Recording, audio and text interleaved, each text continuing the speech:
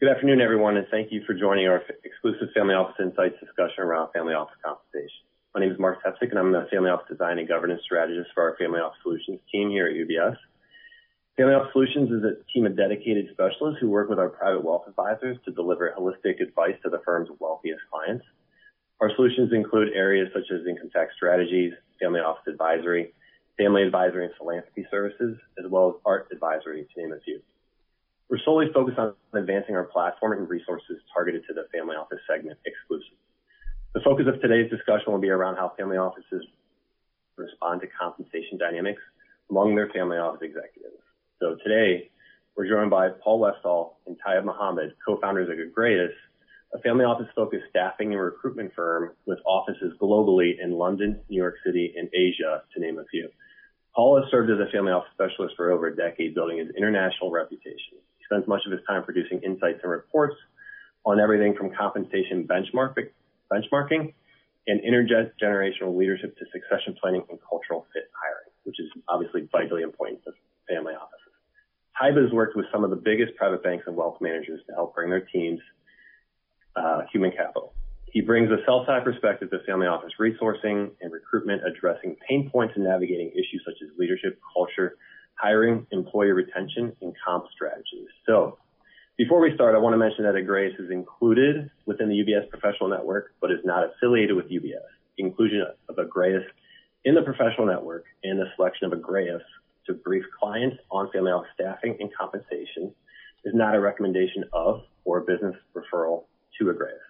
So, Paul and Tayyab, I want to thank you both for joining me today to offer some thoughtful insights as well as best practices for aligning family office executives and the family office to better ensure long-term success. So, with that said, let's dive in. So the first question I'd like to pose to you both is, before seeking to hire a family office executive, what process or exercise do you suggest families and or family offices undertake? Sure. Thanks, Mark. I'll dive straight into that. I think this is probably the most critical part of the process and to success of your family office. And we have this conversation with clients across the world. And I think that the first thing all families and family offices need to do is to define the purpose of the family office.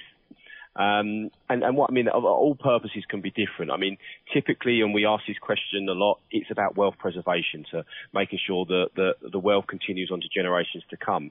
But others have very different views. So just to give you some examples, what we mean by that, we helped a family that had, his main purpose was philanthropic goals. So long after the life of this person, they wanted to be given to the causes that they've had, for many years. They didn't have any, heirs to the wealth. So their whole reason for the family office is to be able to continue to give. So that purpose was very different to some other families that we've helped that are maybe at the, entrepreneurial side, first generation, making money and looking at growth for their wealth as a strategy. So defining that to begin can help with the process of who you need in your family offices and obviously the compensation structure. So talking more specifically, so once you've got that purpose and you're looking at, trying to build a team, you need to make sure you get all the key influencers and stakeholders involved in this process. And what we mean by that, it could be that, there's no one structure for any family office. So it could be that advisors you have a key interest. It could be family members. It could be people in the operating business. Whoever are the key decision makers in the growth and development of the family office, you need to get them involved in the early stages of looking to hire an executive. And obviously there could be different expectations, and it's better to find that out at the early stages rather than you've gone through 5 interviews in the final stages to meet the husband or the wife, and then they've got a very different view to what you started with. At this stage, again, I think just to be helpful, it needs to be very transparent at the beginning. So what your purpose is, what you're looking to achieve, what you're hoping for needs to be transparent at that stage in the process. And one thing I think to begin, just as it was starting this subject, I think determining what success is and what the measurables are. And I think that's an area that a lot of families miss out and we end up getting called when there are disputes because no one actually knew at the beginning what was successful for us as a family. Was it your return on investments? Was it, other measurables that actually are really important to the family? So I think those are the things to get right at the very early stages. So it makes complete sense. So you've got purpose, get the stakeholders involved, so the key decision makers, confirm expectations, which is really alignment, be transparent, and then really define success and what success is all around that. Yeah, and that's the real, if you get those elements, obviously we can talk specifics later on about the actual process of recruiting, but I think you get those, they're the building blocks to the family office success, and we've seen it where people have missed out these things, and down the line they cause problems for the family. So I think it's really key to get that at the beginning. Perfect, makes sense. And if I may just add a quick point there, Mark, not only would this be relevant or appropriate for for hiring an executive, but also for hiring a manager, for example, that would look after investments and everything like that, or any external provider, because these are the kind of questions they'd want to know as well. Because as UBS, I'm sure you ask your clients, what's the objective of the family office? Is it growth? Is it just preservation? Because I'm sure the strategies that you take based on those answers would be very different, or we hope they're different, and that's what this helps us zero into.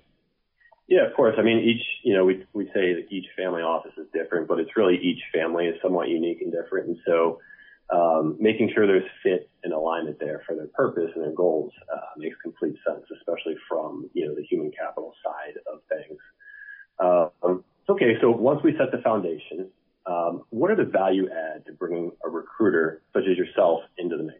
Without sounding like a salesperson, because we are essentially trying to promote what we do, but I'd just talk about this objectively as possible. I think the number one thing that we bring to the table is the ability to professionally screen candidates for you. What I mean by that is we screen candidates from an ecosystem that's known to us. So just say if you're recruiting for a family office, it's pointless me trying to go out and look for candidates always just from the sales side. I'm not saying that people from the sales side are not necessarily always going to work for them, but our first point of call would be people from the ecosystem, people from other family offices who've been there, done that, because I think what family offices underestimate is the cultural nuances of working for a family office. And we come with that knowledge and understanding. So we know that someone who's worked in a family office doing a similar role will understand the need to juggle different things and wear multiple hats, as opposed to someone who's from a corporate world who's used to being in a silo. So professional screening is one of them. So usually we start with people that we know from the ecosystem, people who've been subscribing to our content for years, that we know are potential candidates for appropriate roles, and that's how most of our placements happen. We go through a process where there's series of interviews with them. So anyone that we actually put forward to a client, we know that they would already have the ability to do the job. They check all the boxes in terms of the job description. The only reason why they may or may not work would be based on culture fit, because the principal or the hiring managers feel, no, he's a bit too loud for our environment, or he's too reserved, or, he's not exactly what we're looking for from a personality point of view. But in terms of the ability to do the job, we definitely bring that to the table. So because of our knowledge and education in this space, we understand that. And what that helps with is also helping clients understand what they need. Because a lot of the times, you might be surprised when I say this, a lot of clients come to us and let's say they've had a liquidity event and they're trying to structure a new family office, and they don't really understand sometimes the nuances or the difference between, especially if someone's made their wealth not from financial services. So say if they've made money in manufacturing, but they are trying to invest and create a team within investments for their family offices, what they would usually come with some sort of an understanding of an investment manager. But they will talk to them about this, and then we realize what they actually is not as simple as an investment manager. What they need is more like a CIO. And it could be the other way around.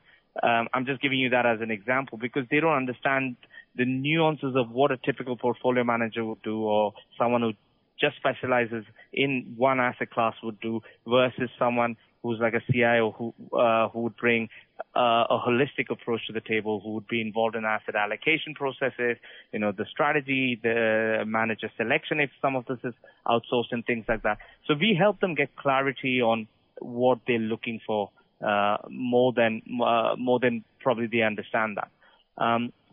Also, we have access to a larger and relevant audience because of this.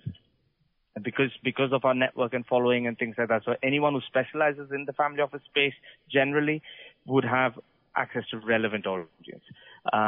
The other thing is we have the privilege of hindsight, from past errors that family offices have and the mistakes that family offices have made when it comes to hiring within their immediate network of friends and family, which I'm sure is usually the first point of call for a lot of families, because they tend to hire people who they know. For example, it's very common for private bankers to be hired as the CEO of a family office because it's the banker that served them well for many years, and they feel he'll be able to replicate that work for them in the family office.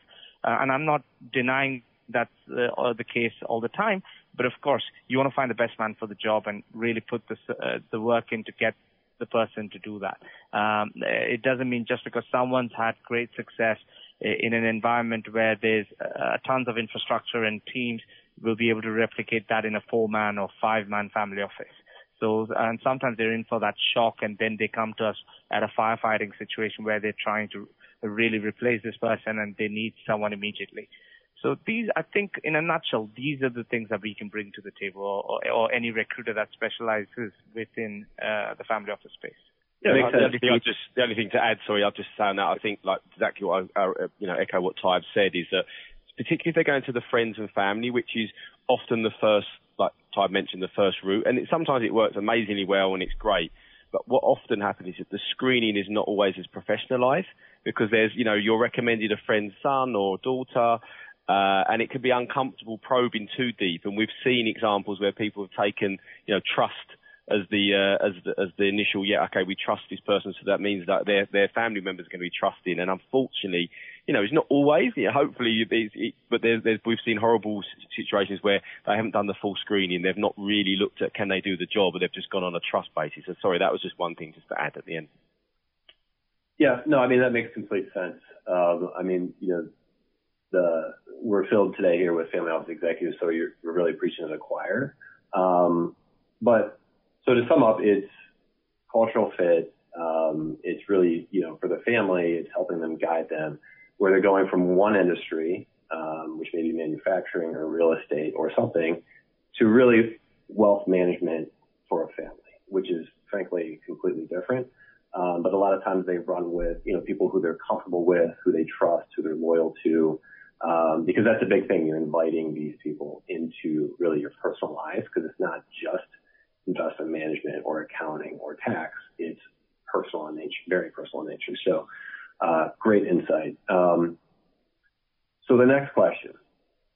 So given that people are one of the biggest pieces of the puzzle, how to hire a team for your own family office? So how do you identify the right people? What are the best practices? And so I think we sort of covered a lot of that in the last kind of answer. But if there's anything left to add, because we're really talking about a team here, so just maybe that change and nuance to the question is we're looking at a team as opposed to your first hire. Yeah, no, I think we can add a bit more detail from that. So I think like on the first question, we talk about understanding purpose and, all those elements. Once you understand that, then you can start to build a team. And obviously, I think like we mentioned, I think without too detailed, I think that the first things you need to do is a professional process, and that does include creating a job description. And, job descriptions in family office, we laugh because, you go above, beyond, sideways for your role. I'm sure there's people working in roles that they're doing way beyond what their job description is. I think there needs to be an understanding of what, because, like Tayyab mentioned, not everyone knows exactly what's needed. I've had conversations, well, we need an accountant, but what are they going to do? So, understanding that is talking to the advisors, maybe talking to the, all your trusted network, the key decision makers. What do we need, and put that down in a job description. I think it's really important to identify the possible career paths. And we can push more into this later, because again, we talk about having a reality check. So what is the career path? So expectations is if this is a role that is not going to change dramatically for the next 10 years, attracting someone who's looking to really progress in their career and move up the ladder, that's not going to be the right fit for you. And then you're going to have problems 2-3 years down the line. So having these reality checks is what we call it, and making sure that that's realistic with your expectations. But also the other thing is having everyone has an idea of what a perfect candidate is. So we want, a Harvard graduate. We want them to be this, we need this experience from one of the top, bulge bracket banks, wherever it may be. But this is our budget, and they may not always meet up. Or actually, do we really need that type of background? So it's having expectations of what a candidate really is, because we've had it where people have come to us and after we've been trying to search for a year, but we've not found the right person. And when we've discussed, it's like, actually, but do you really need that specific element? Oh, no, we're not really. So then we mould it and find the person that's right for them. And I think the key thing which we've touched upon and Tayyab mentioned is understanding your culture in your family office. So, we're not advocating mirror hiring, so hiring people exactly like you, but just finding, do we need someone who's going to fit into that, or do we need someone that's slightly different? And just to give you a brief example, we had, type A personality, wealth creator, head of the family office. He believed that he wanted someone similar to him. But when we started looking into that process, it was going to be, crashing heads. So they were like, actually, do you know what? We don't really need it. We don't need a yes person, but we need someone who can challenge, but also understand that you are the decision maker. So understanding that at the beginning can really help you. And then there's lots of things we can focus on, like conducting a professional screening process. And that can be done with the help of, people like ourselves, or you can do that, internally if you decide to take that route. But it's focusing on in the interview process, focusing on the cultural fit, focusing on the right keys and, key skills. And we can, again, look at the detail how you do that. And we recommend things such as, conducting case studies. So you give, depending what the role is, if it's investment, giving them an example problem they need to solve and get them to come back to you and present that to the team. So these are all sorts of, ideas, and obviously continuing that professional, pre-reference checking, due diligence on these people. But the biggest thing of all, and to make sure that you get this right in your team is hiring for cultural fit. That's we can't, push that enough. Makes complete sense. So let's switch gears a little bit. Something a little bit more focused on trends. In the essence that, how have you seen portfolio allocations, as they change over time? How have you seen that really drive what sort of investment professional family offices have been targeting? How have you seen that kind of change over the years, and where are we sort of at now with respect to, a lot of family offices are allocating more to alts, real estate, private equity, so on and so forth. So we'd love to get some insight there. Cool. Yeah, it's muted there. That's a great question, and I think that's a very important question given the current times as well. I mean, to give you an example, post-pandemic, we saw tremendous allocations to private equity generally, though things have slowed down a little bit, but I think it's definitely still on an upward trend, because I think there's just the amount of the dry powder available in the industry, and the opportunities are there, but I understand the pressures that inflation and the interest rates are causing right now in terms of returns. But if you take a long-term view, it's still very sensible for family offices, and family offices are actively doing it. Whether you're doing it through funds or whether you're doing it directly, I think, especially if you're doing it directly, family offices need a lot more infrastructure, which means more in-house capabilities. And that's what we've seen over the last few years. So there's been a lot of focus and competition for private equity talent. Now, the problem that brings, that's easier said than done, because you're competing almost directly for the best with some of the firms in the sales side. So some of the biggest names that you can think of within the private equity world is where family offices are actually trying to attract talent from. Now, if you put, for example, if I'm trying to hire a private equity analyst in New York, I would actually struggle today because there's tons of opportunities within the private equity firms itself where they're promised a carried structure, which is very visible. If there's a 4 or 5 year sort of a period where they know that there's something in there at the end of it. Whereas family offices, on the other hand, strategically have a much more longer term view. Some of them don't even think of those kind of timeframes. They have timeframes excess of 10 years because they want to hold and create value and pass it on to the next, create a legacy of that.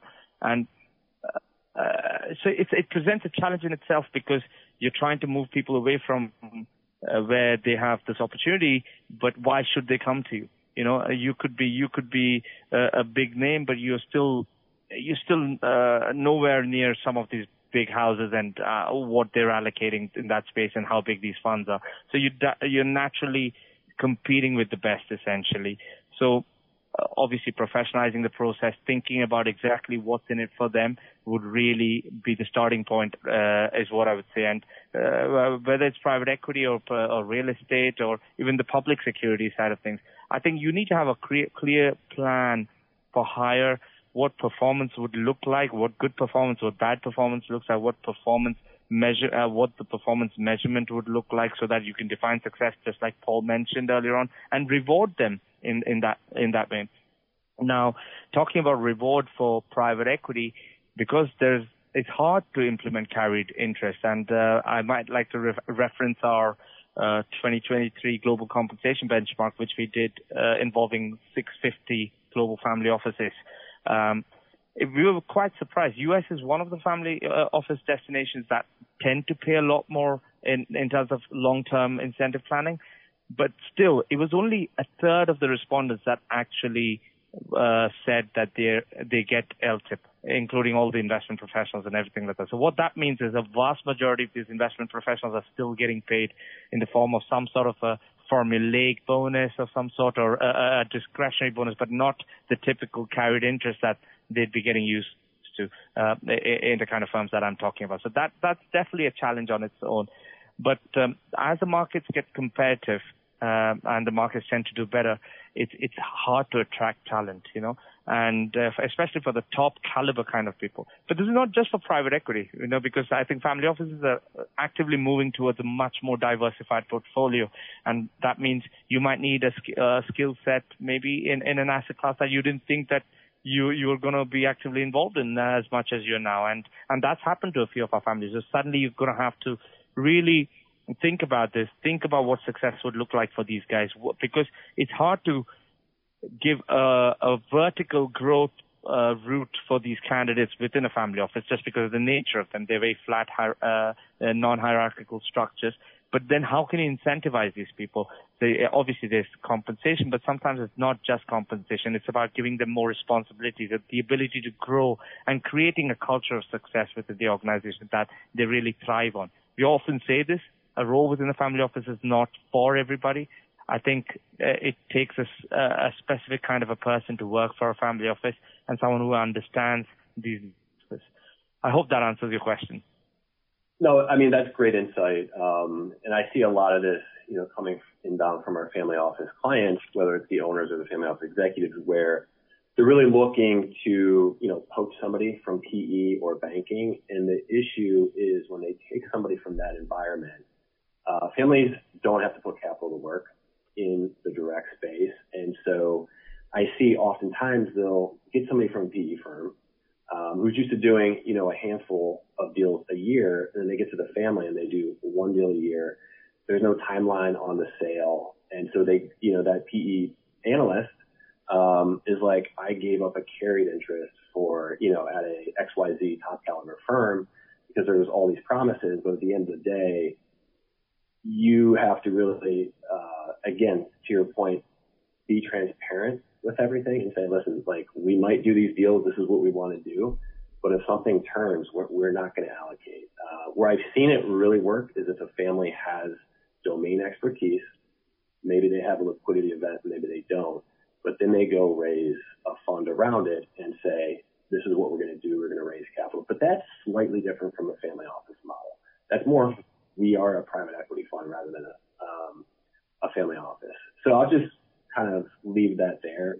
So completely understand that dynamic and those nuances. But to that point, I want to go to another question, which is a lot of, top of mind, because again, we've got family office executives on the call. They're playing in a market which is a very opaque market when it comes to compensation, right? It's apples to oranges. You've got geographic considerations. Each family office is different. Some are more investment focused, some are more administrative.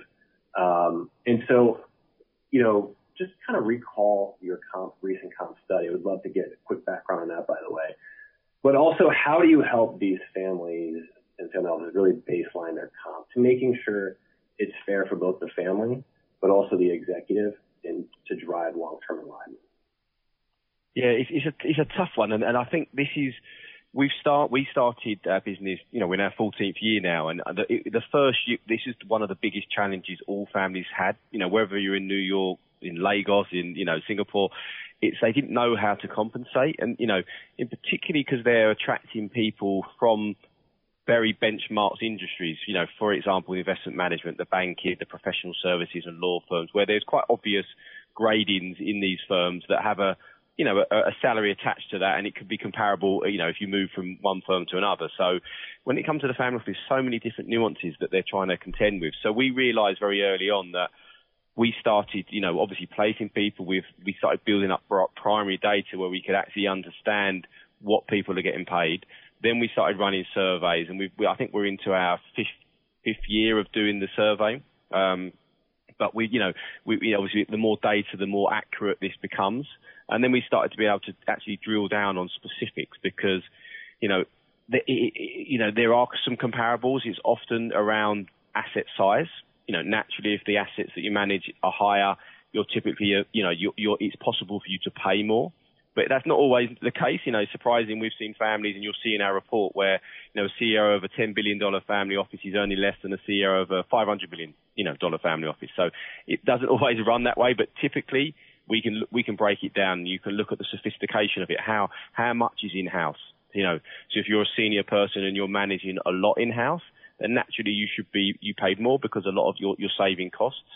As opposed to outsourcing these types of things. So we started creating these benchmarks, and as I say, we did the big one last year. We did this in collaboration with KPMG to try and get a bigger audience, 650 families, and we got some great data. And our biggest markets, when you look at the stats, are from the US. I think that's the leader, and then in Europe and in the UK, they're the other markets. Not strong, but the big data points are there. So I think, that is, it's a difficult thing. We also have a compensation benchmarking business where we go in and we, analyze, individuals' salaries and comps and bonus structures and can try and compare that to similar type family offices. So I think the answer to it is that it's very bespoke. We've got some great data, and you can get some information out of that, but it becomes quite specific to your family office and all your different, unique needs. But I guess the way that we always look at it is how much would it cost to replace someone, particularly if you're going out into the market. So, the example of finding a private equity analyst. Last year we saw a bigger drive in hiring the sort of mid-level analysts, whereas typically it's more maybe one senior person in the firm that covers that. But last year we saw big, and so they had to look at external factors such as what if you're hiring from the private equity firms? You need to be comparing and benchmarking to that. So that's just sort of a long answer to that. It is very bespoke, but we're starting to build enough data and knowledge to be able to provide some, broad guidance that this is what you should be paying. Yeah. Great insight. I mean, one thing that I see a lot that families, particularly if they're coming out of an industry, they're usually anchored to the KPIs of that industry. So real estate families are like, I'm going to pay my person on promote or something similar to promote, which is probably not appropriate to a family office setting, especially if they're not an investment professional. And so, my word of advice is just help the family come to really a clean blank slate when it comes to comp, because the industry that they're coming out of may or may not have any relevance to the family office setting. So those comp structures may or may not be relevant for obvious reasons. So, when you're looking at comp, obviously you're looking at base pay, structure the compensation, which could be, carried interest, promote. I want to not talk about, hey, here's the overview of how family office executives are paid. But when you're helping families structure the compensation, which is a different component, what are some things to not do? Because I just don't want an overview of hey, here's how family office executives can be paid. But what are some things you've seen that kind of go wrong when they're structuring compensation? I think the first thing is not being transparent and clear at the beginning. And, so it is often, and I think the stats show that, and it's still 72% of family offices professionals are still paid on a discretionary basis. And it's not uncommon to have that end of year meeting with the principal. You have no idea what you're going to get. And sometimes it can be based on, that something's happened, personally that's upset the family, and they don't feel like they want to, or they've got other commitments. Just to give you an example, we had, a family that the individual would be making huge, double-digit returns every year on year, and the year that he exceeded that, he got paid less than the year that he did lesser return, and he couldn't work out. There was no structure, and it started to build resentment within the family office. And then when the push came to shove, they realised when they looked at it, the returns were amazing, but the family had a passion project that they were investing in, which was taking a large amount of their capital, and it had no impact on what the individual, CIO was doing, but it obviously it didn't allow them to have as much, cash flow to then pay bonuses. So it was that really caused, problems. So I think one thing I say at the beginning, make sure, and it doesn't have to be, we're not saying day one, because I think in family offices we encourage build that trust and loyalty. It can almost be after year one. So year one can be that discretion. Let's see how you perform, and then at that point you can start to put, but I think don't let it go beyond, year one. At that point, have a clear structure in place, and, having measurables, having benchmarks. It's amazing that how many families don't have that. And we've seen, and again, you need to be very distinctive about what is the family office wealth, because we've seen that, some families have still got large operating businesses. And we've reviewed these families, and 60% of the AUM is out of an operating business that the family's owned for 50 years. But the CIOs, and it may be a listed equity, and they're managing the position, but they're not really doing anything towards the actual value, creating value in that company. But the whole AUM's looked at, and they're getting rewarded for that, and that doesn't make sense in that side. So you need to be very distinctive. What's the family office? What are the benchmarks? What do we think successful? Are we comparing this to the benchmarks out there that they have for private equity? And just be very clear at the beginning. That's one point I'd mention. And if I may just add quickly, Mark, just to what Paul said, again, something that we've seen quite a lot, and surprisingly so, just because of the background the families have come from, where they have not worked or created wealth in the financial services industry. So sometimes they try and offer carry to who you would not expect to receive a carry. Like someone who's really junior, still part of the investment team per se. But I just want to make this clear, not just carry. Any LTIP should only be offered to your critical or key staff, usually the C-level guys or anyone you identify as, because titles mean nothing within a family office. You could be called anything and doing completely different things. But whoever you identify as a key person, a key man, key woman within your team, who would really do some damage if they left you, and you want to essentially entice them to stay on for a longer period of time. These are the people that you want to offer, and also making sure that they have an impact on the actual returns and they're creating value for you. So these are the only people that should fall, because we've been surprised when some of the other we come across a lot of these review situations where they say, hold on a second, how are you getting a carry? Or some sort of an L tip, like why are you getting a carry, or that sort of thing. Usually the basic structure should be simple. It should be a base salary and a discretionary bonus for you can give discretionary bonus even for operational staff based on performance, for people who to deliver on qualitative targets, not just quantitative, like it can be for a PA for achieving a certain amount of deadlines and achieving a certain level of quality that's defined at the start. That's why I think Paul drilled upon the importance of defining that role, really writing it down in black and white as to what would make this role a success. So I hope that would be a great starting point for them. No, that's great. Perfect insight. So one thing I've been seeing a trickle of, and meaning like 2 to 3 over the past year, is obviously you've got different components of compensation. But the one thing families fear is what you just said, their C-level leaving for whatever reason. So I just want to understand why more family offices aren't incorporating a retention bonus, which is, hey, if you stay 10 years, you get X.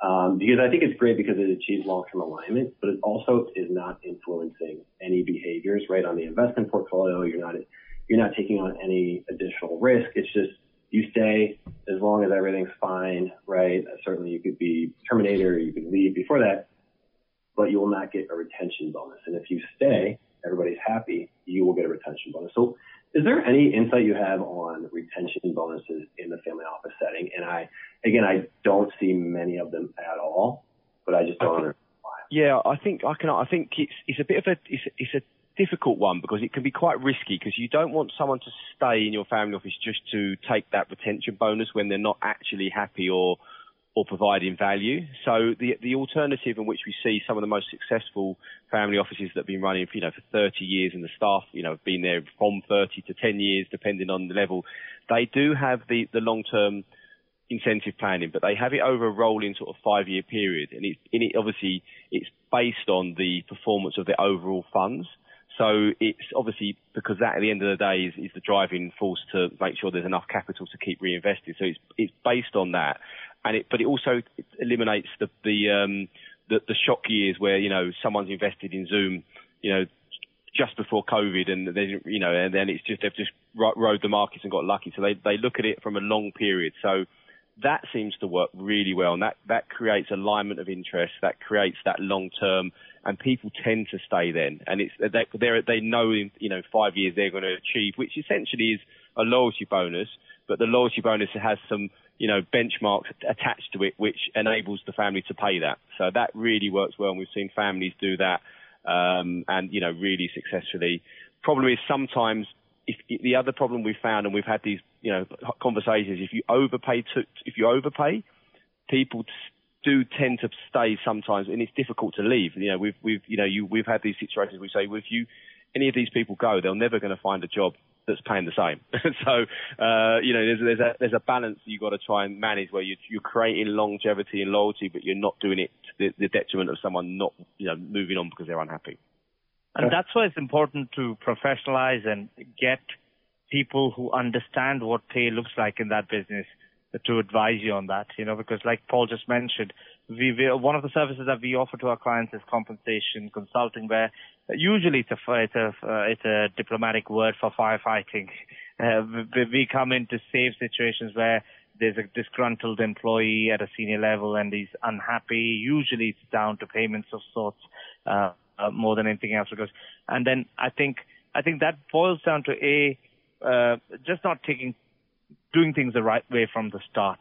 So I think you don't want it to get to that sort of situation because, especially when you're a family office where privacy and confidentiality is so important, the last thing you want is disgruntled employees leaving you and washing dirty linen in public, and though that's not what they're supposed to be doing, but, we know that these things have happened in the past, and that's really damaging from a reputation point of view for families and even for the actual family office, because the ecosystem of family offices is fairly small, as you know, Mark. So employees would hear from other employees about, hey, that place is a nightmare to work at, and that sort of thing. So that's not great for family offices in any situation. So the one thing that we say is, if you hire once, get it right. Just do all the things that you would need to get it right. Good advice. Along those same lines, you mentioned sort of firefighting, and you offer the comp consulting. Again, we're joined today by a bunch of family office executives. What advice would you have, or at least insight on?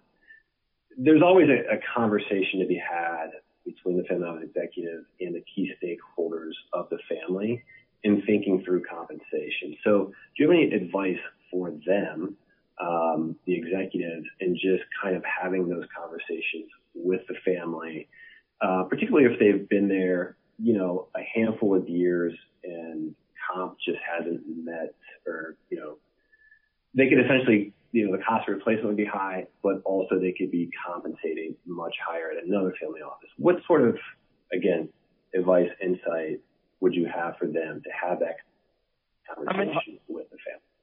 Sorry, do you want to go, Paul? Then I'll All I was going to say is that I think if we, because it all comes down to communication, and often family offices don't have that structured. So it's a point to mention that there should be at least, maybe twice a year, there are a formal review process where people can talk, that it's not, because it's like a family, like a family office is like a family. You don't always, your wife and your kids, there's not always a formal meeting, so things get brushed under the carpet sometimes, and it's the same in a family office. So having these structured meeting points and coming to them with information. So, our report's available. There's many others out there. Well, there's not many. There's 2 or 3 others out there that you can take, and, you can ask people like us for advice. So you go prepared and say, look, this is what the market's paying. I'm happy, but I feel like there's got to be, some progression. And having that conversation early on is because families are, are happy. They're getting good performance. They feel like they're paying this person well. They're not a wealth management firm. They're just someone's managing their money. So I think it's just coming well prepared and equipped with the information to say, look, I don't plan to leave. I'm very happy, but this is what the market pays for someone like me. I'm not saying I need that, but I need to have some form of incremental growth in this to, for the future. And I think that comes with the expression of professionalizing. We keep using that term professional. What we mean by that is you could be a 4-man team, but I think you could still act and adopt practices of a big firm, such as having reviews, having performance measurement processes, And the reviews are an opportunity not just for the employees to talk to their employers about their issues, but the employer can address their issues too. And, and I think it's a two-way process. It's very, if handled effectively and planned and a well thought out review process can usually negate a lot of negative consequences, and kind of take control of things. Perfect. So before we leave here today, would you be able to share 1 or 2 case studies that are just very relevant for the audience before we leave?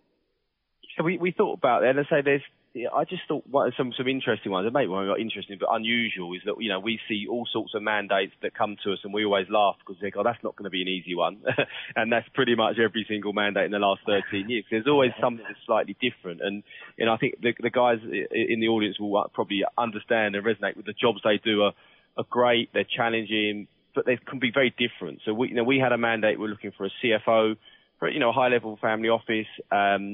And part of the role was the typical CFO, accounting, all the things that come with that. But then also they mentioned, but my other, the spouse was quite ill, so they needed to be on call because if the principal was travelling, they needed to be there to go and help them and care for them and take them to hospital. And it's like I'm a CFO. Like it was like a bizarre, they wasn't expecting that, but obviously.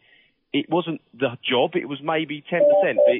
They just needed someone who had that, the ability to have those human skills and say, look, I'm happy to care and help, and it's not my job, but if I help the family, so it was quite unique. And obviously, then when looking for that person, most people would say, yeah, I'd happily do it. The other people would just be honest and say, look, that's just not for me. I can't do that. So it was just I think unique experience that we came across, and not your usual CFO job description at the bottom of it. So I just thought that was quite interesting, and I'm sure family, guys in the audience will probably have their own stories where I'm the CEO, but I'm also had to do this part of the role, which is not usual in the job description. Of course. And one thing that we always say this, I said this earlier on in the call, I don't think a job at a family office is for everybody, though you might think that you have the skill set to do it and everything like that, but I think it comes with a high level of emotional intelligence, and that's why as a firm we really try and push a lot of women into family offices as well, or at least try and promote, because naturally there is a disparity in the hiring just like everywhere else, because we think that women tend to do really well in this space as well, because I think they naturally it's a scientific fact that women have better emotional intelligence than men, and because of that they tend to do well. And it's stuff like that. It's just empathizing with the situation, and just having the ability to step out and do things beyond what your job description would say, and things like that. So I think making sure that the person that you hire is emotionally intelligent enough to understand the nature of the entity that he or she is going to be working in, and that's quite an important aspect. And sorry, Mark. Yeah. No, I mean, I think that to your point of getting more women involved in the family office space, I mean, half the clients are also women too, right? So I think it's vitally important just from that aspect. But I mean, interesting nuances there and insight. So I was going to say maybe just one totally different example, and it's just quite interesting looking at it from a different perspective, is family members of the family office moving into senior roles within the family office. So just to give you an example, we've helped families where the next generation have significantly added value to the operating business, dramatically increased the wealth of the whole family by the operating business, and have managed to create exit and create wealth, and maybe with the family decided, we own a huge amount of this asset. We need to be, back to wealth preservation. We need to diversify. Maybe let's sell some of this business. We can still own it, but we can use that money now to then diversify in other investments. So their natural progression is to move into the family office. And we think, great, okay, they're in the family office. They're running this money. They're getting a big salary. And often it can cause issues with other siblings. So the siblings are like, well, you're now not running the business, but you're taking this huge salary and you're getting the benefits of being a family member with dividends. And we've looked at that and realized that these issues can come up quite often. And even though this person was the wealth creator of the, helping generate the wealth to have a family office, they're now running in a role as a CIO or CEO with maybe a significantly higher salary. So we need, the people need to think, how do you manage that in a family office? Is that, again, they have some, values that no one from outside the family can bring, but would it make sense to bring someone external to run this? And, they can still be an advisory member, but there's no need to be paying double what the current, a typical CIO should get paid. So those types of examples can be quite challenging, we've found. Yeah, I can certainly see that. And, it's the same thing with the family business, right? I mean, they're getting distributions, or frankly, none of the family's getting distributions, but they're getting a salary, so they don't care to distribute. They'd rather reinvest into the family business or the enterprise. But again, great insight. So before we leave today, any final remarks, something maybe we did not cover or you just want to leave us with? And I think my only one thing is to say that, what is a family office? A family office is really just made up of a team of people. So, and we've promoted this before, what is your biggest asset in a family office? And we believe people are your biggest asset. So getting that right at the beginning, I think is so critical to the success of a family office, and having a strategy. And it doesn't have to be 10 years. It can be, a 2-year strategy, understanding but making sure you're prepared at the beginning, rather than just stacking what we like, a house of cards where you need an accountant because your taxes, that we've got the tax issues because we've got lots of these jurisdictions where we're investing. We'll bring in an accountant. Okay, well now we're going to start. So it can all fall apart. So just say that my final thing is to try and get it right at the beginning, and if not, if things have started and evolved like they do, maybe just sit back and review and say, is this working? Do I need to make changes? Do I need to bring people in? Do I need to outsource stuff? That's my only sort of final point. And if I could add to that, my only nugget would be, just professionalize. And what I mean by that is take an institutional view of things, like, whether it's governance structures, having processes in place. You could be a 4-man team, but you could still do this. Like, it surprised us when only 40% of the global respondents of our survey, which is 650 family offices, actually have, 40% do not have any form of investment committee. I mean, we're talking about entities that's investing for a living, investing large sums of money, with too much centralization of power in the hands of very few. I think to having if they had an institutional view of things and just adopting practices and habits from a larger corporate, they would have ensured that there's some sort of a checks and balance in place and created a non-exec committee of members so that just that mistake is avoided, because otherwise you're just relying on this one person or the central team to do manage with your legacy, and hopefully they get it right. But what if they don't? So it's always good to have that checks and balance in place, and hence create that right governance structure. Just take that institutional view and professionalize. Yeah, I mean, that makes a lot of sense. I mean, you're taking a corpus of assets that may have taken over 100 years to create, right? And then you are not creating any sort of governance framework around it, which, to your point, is an investment committee. And it's also a great way to sort of bring a broader pool of family members into the mix to really understand the portfolio, investment management, and so forth. So I've seen that pay great dividends. But that, guys, I appreciate the time today for everyone joining, family office executives, advisors, and so forth. Appreciate the time. We're actually going to have another one of these coming up again in another month. More details to come there. But today that includes our webinar. Paul and Tayyab, thank you again for joining, providing insights on how family office can better manage their human capital practice. And I'd also like to give a shout out and thank you to Brittany Shankowitz, who helped really tee this whole thing up. And so an audio replay of today's webinar will be available in the coming days. And if you have any questions, reach out to myself or a UBS PWA advisor. Again, thank you for your time, and enjoy the rest of your day.